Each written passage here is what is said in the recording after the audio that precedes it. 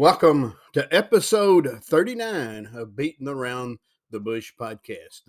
Beating Around the Bush podcast is simply an extension of my column that appears weekly in the Carroll News Leader and are simply the opinions, my observations, and the usual ramblings of an old sports writer. Episode 39. Hard to believe that we've been doing this almost a year. The title of today's podcast is simply A Lot of Sadness to Go Around. And let's start out with that because we're going to talk mainly football as we always do. But this past week, I'm a little late getting this podcast in, as I normally try to do it around the first of the week so I can have everything fresh on my mind. You know, last Friday night, Huntingdon and McKenzie played in that rivalry game. Cross the creek game, whatever you want to call it, whatever term that you want to use for that. But then Saturday morning, I got up and I left for Colorado. Just got back late yesterday afternoon and didn't really have an opportunity to do podcast while I was gone. I was going to try to do that. I just couldn't work it out. So here it is on a Thursday morning. August 25th. I thought I'd do a podcast, but I woke up Sunday morning in Colorado to the news of the passing of Mr. Dale Kelly. A lot of sadness there for me because a lot of people may not know this, and Dale used to always be able to tell me exactly how it was, but we were a little kin to each other. I think he said something like his mother and my great grandmother or something to that effect were sisters. So somewhere down the line, we were both Leach boys. And I always had a lot of respect for the mayor, his son, one of the better people in the world. I'll tell you that right now. But what I wanted to get to, and I'm not going to dwell on it long, but, I'll always know the mayor, or to me, when I think of him, and I think of Mr. Kelly, it was his athletic uh, endeavors. And when you think about it, I'm a sports guy. So that's where my mind usually goes first thing all the time. But, a lot of people know or don't know he played basketball and baseball at Bethel. And I've actually played church softball with Mr. Kelly before, a long time ago, back in the 70s, right when I gotten out of high school as a member of the church. And we played softball together. And I was a young buck. And, he was in his 40s probably. And that kind of stuff. But that was a long time ago, but I'll always think about his career as a basketball official because, when you really, I've thought about this a lot. I wish I could go back and do some things different. Don't we all? A lot of things different. But that would have been something that I think I might have been interested in starting a career at, and that was refereeing or umpiring baseball or refereeing basketball or some, because that keeps you close to the sport. I didn't do that. You can make pretty good living doing it. I mean, you can, and it's a thankless job. Not everybody's cut out for it. I really believe I could have done that. I believe I would have had a good time doing that. It's just a path I did not take. Mr. Dale Kelly did. Ended up, just like everybody else, start with high school and middle school and that kind of stuff and work your way up to small college. And next thing you know, you work your way up to college games and, eventually, Mr. Dale Kelly became SEC official and refereed in 3 Final Fours. That's what I'll always remember. That's the part I will remember. 3 Final Fours. It's not very many people can say that. So that shows you and tells you how good of an official he was. I used to sit around, and I've been to his house before where he's gotten. He's told stories about some of his officiating career, and just loved hearing those stories. Those famous coaches, Hugh Durham, is the one I think of. One of my favorite stories at the time. Dale Kelly was commissioner of transportation for the state of Tennessee, and I believe that was under Lamar Alexander. But so he's over roads and all that kind of stuff, and made a call under the basket. He said, "I knew I missed it. Should have been a traveling call." And a couple minutes later, he's close to Hugh Durham. He used to be the coach of Georgia. And Coach Durham says, Kelly said, There you are, Secretary of Transportation. You don't know a damn thing about traveling. I thought that was pretty good. One of my favorite stories he always told. But he was friends with Bobby Knight. Had Bobby Knight over at Bethel to speak, and I got to go hear that. But 3 Final Fours. Eventually, Mr. Kelly worked his way up to become uh, supervisor of official for 5 major Division I conferences. I actually have been at his house before when he received a call. He received a call from one of the officials where they had a questionable call, and he had to deal with it in their game, and that's what he did. He signed officials to certain games uh, and took care of all that part of it. So, as much of a visionary as people call Dale Kelly, and he was, a lot of will be attributed to his legacy. He will leave an impact on people, and I think that's what we all need to go through life doing, is figuring out how to leave an impact on people. He definitely will. Uh, his name will be associated with a lot of things in Carroll County. But to me personally, I'll remember that 3 Final Fours because I'm a sports guy. But anyway, a lot of sadness there when I woke up to that Saturday morning. Didn't get back in time for visitation for the funeral. Didn't get back to, like I said, late yesterday, and I hate that I missed that. I sent out my condolences the best way I knew how at the time. So anyway, moving right along, the Huntingdon Mustangs and the McKenzie Rebels started their seasons, regular seasons, this past Friday night, and at Paul Ward Stadium. And folks, I I tell you all the time on this podcast, and I'm honest, I'm sincere when I say this. I'm going to tell it like it is, because there's nobody opposed to, like when I was doing radio, that could say, hey, you can't say that or you'll get fallout from it. We'll take you off the radio. We'll fire you. Or in the newspaper, you got to be careful with what you write. This is my podcast.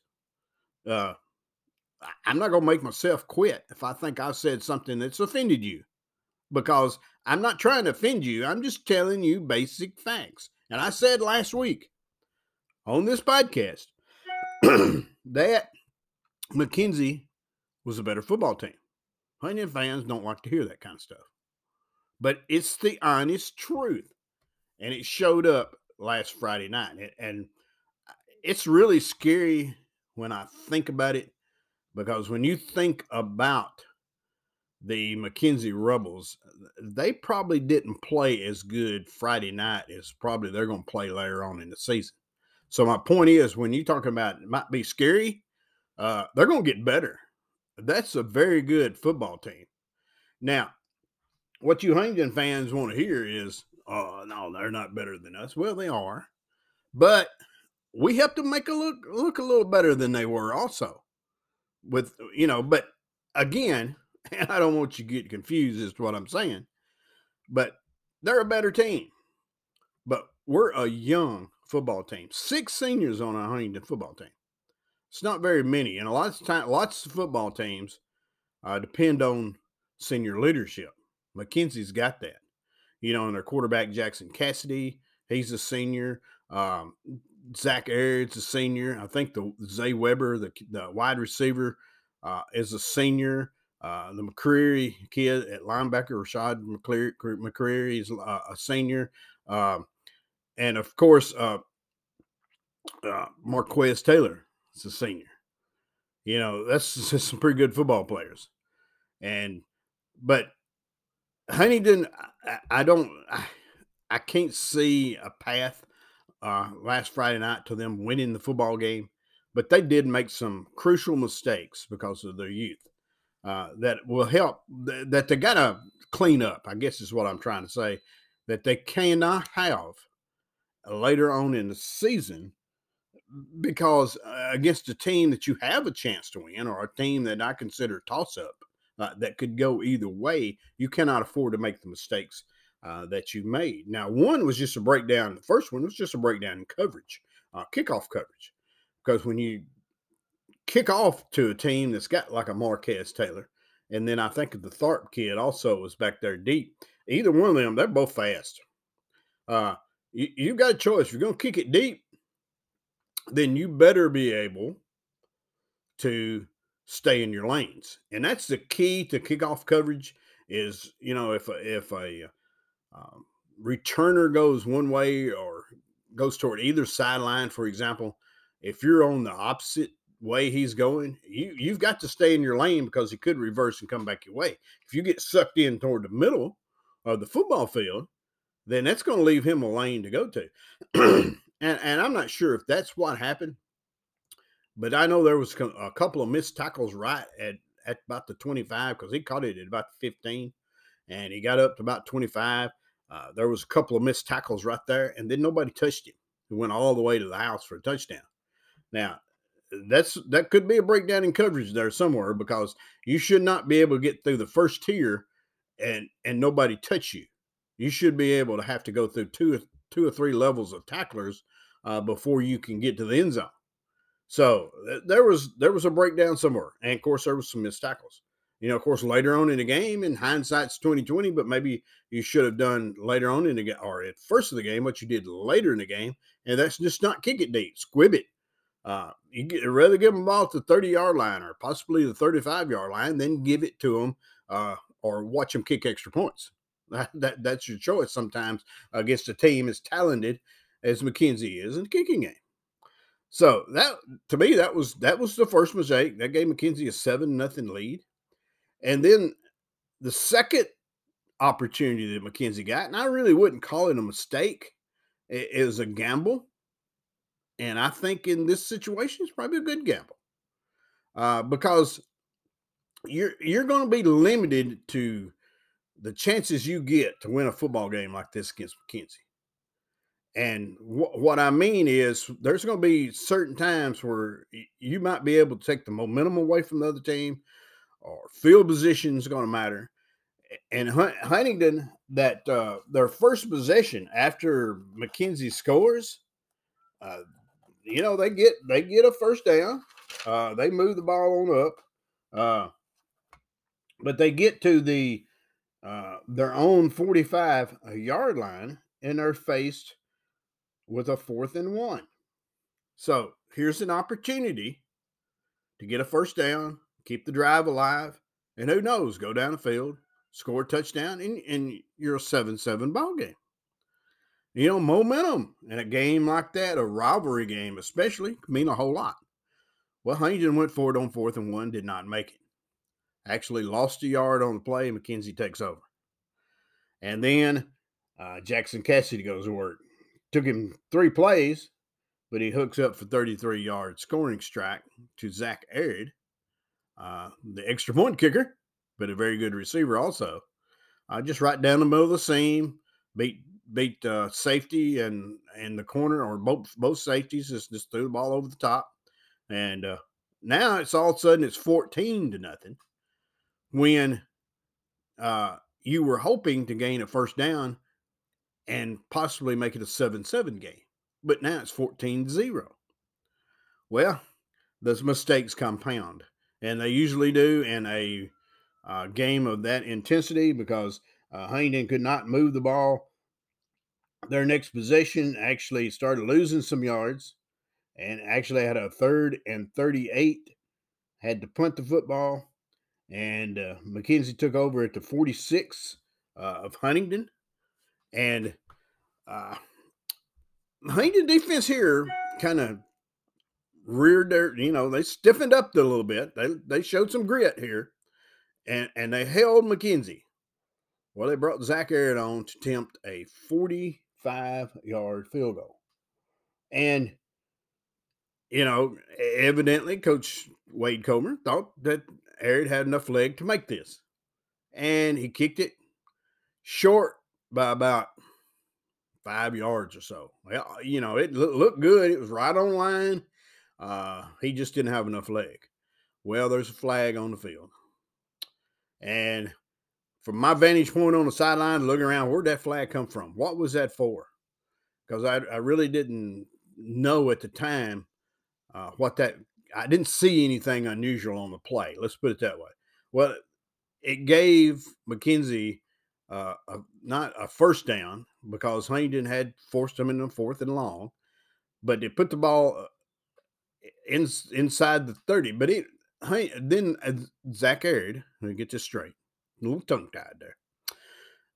But here's a 30-yard attempt now because they still didn't have enough yards for the first down. That's what I was trying to say before I tripped all over myself.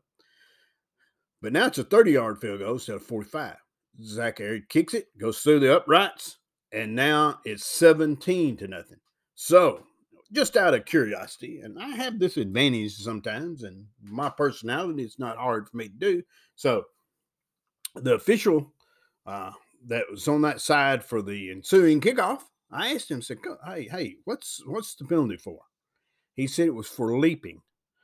And to explain that, in high school, you cannot, and I don't think you can in college either, you cannot leap over the line to attempt to block a extra point or a field goal.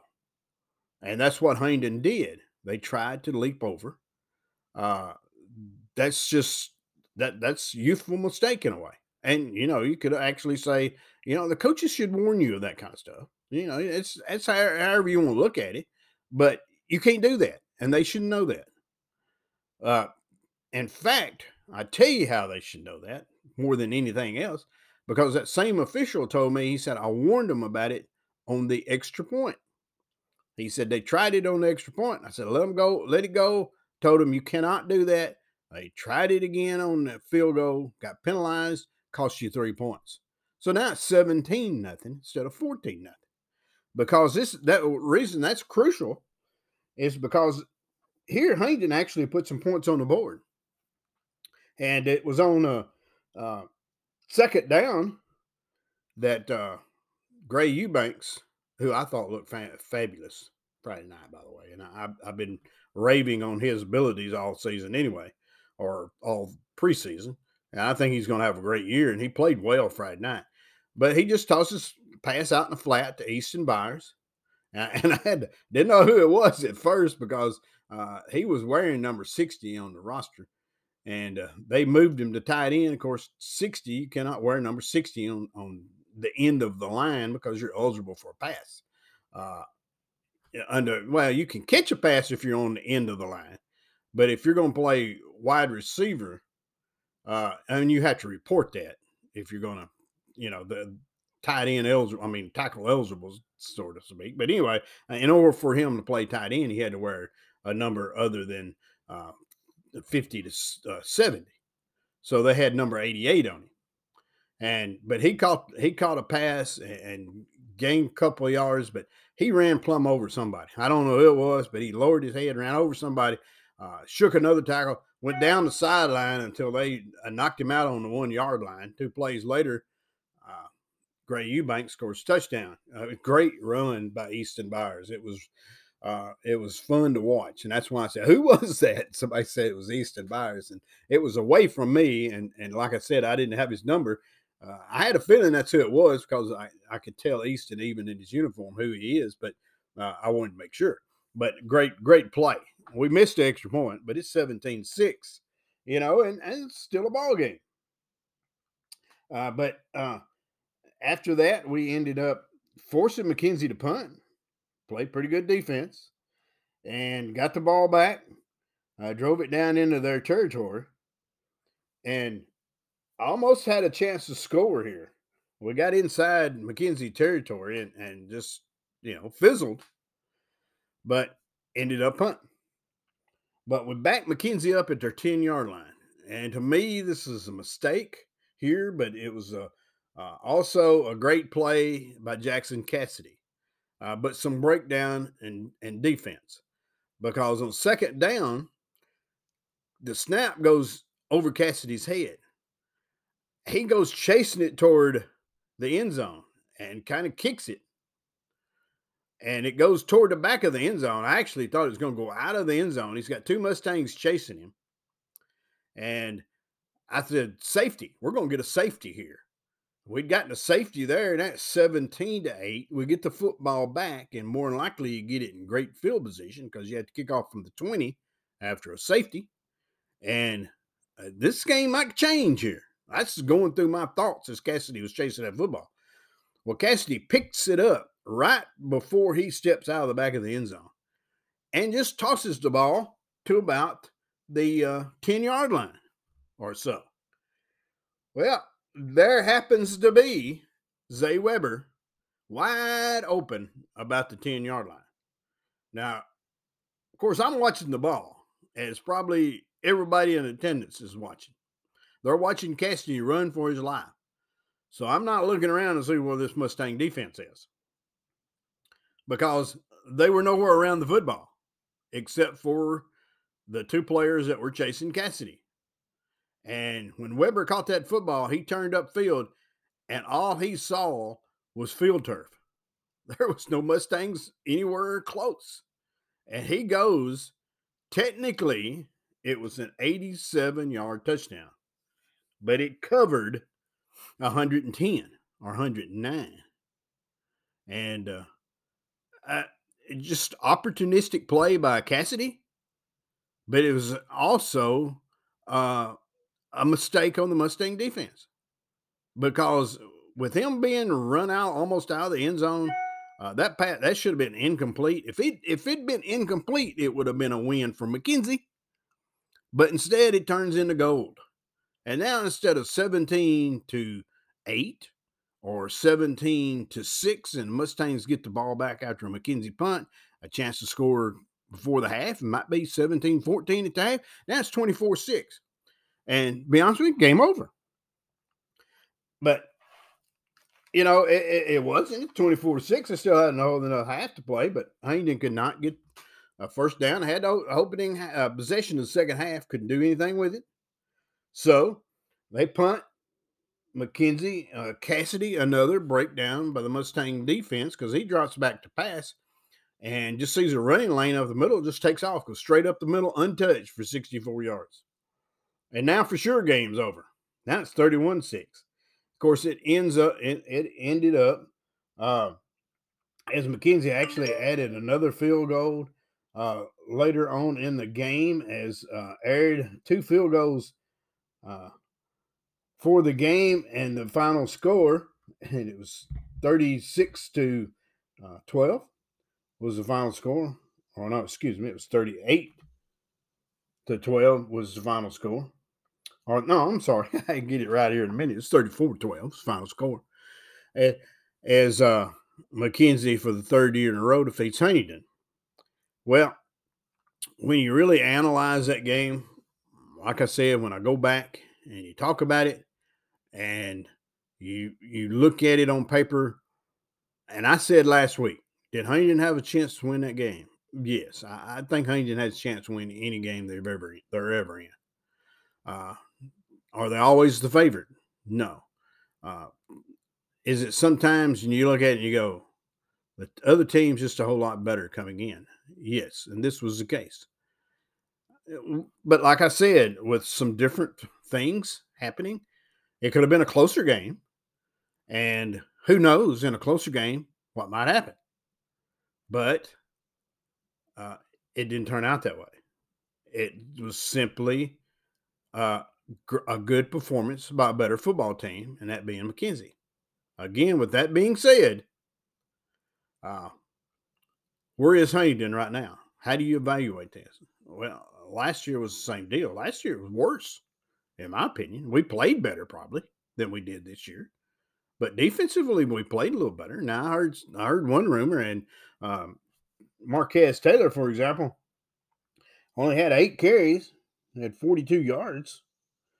But he caught 3 passes for 29. But he had in the first half, he only had 1 carry in the first half. In fact, in the first half, McKenzie only ran the ball 3 times. And so Huntingdon held him to 2 yards.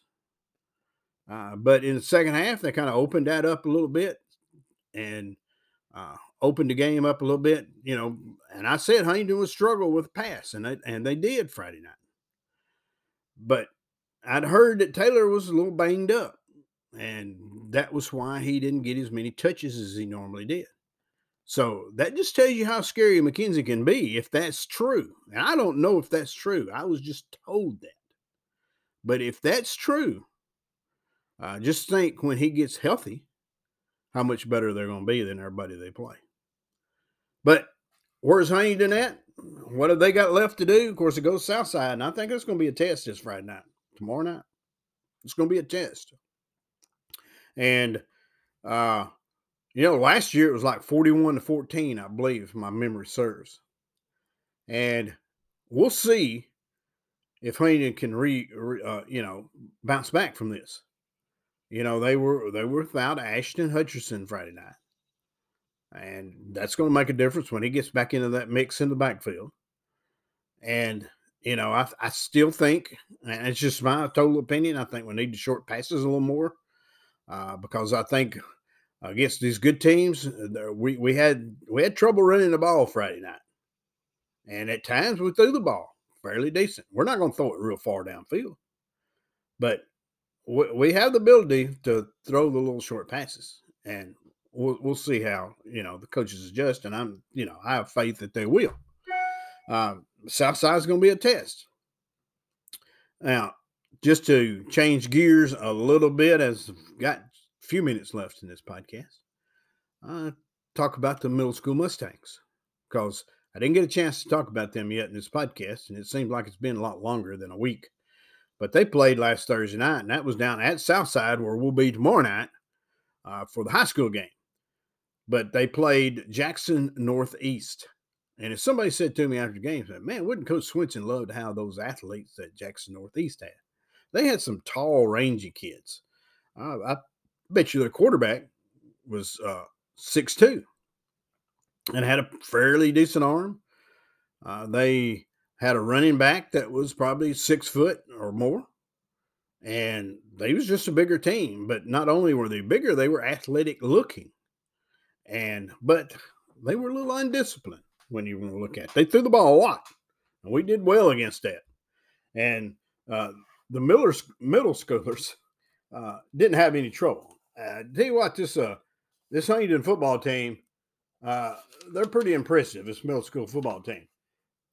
For example, they won that game. It's 28-6, I believe, against Jackson Northeast. I don't have exactly my notes right here. I'm trying to find them. I've got my little pad. It ended up being 28-6 as Jackson Northeast couldn't handle the Mustangs running game. Kenton Smith, for second week in a row, over 200 yards for the game. And just an impressive running back. He touched the ball most of the time. Lucas Smith had a good game.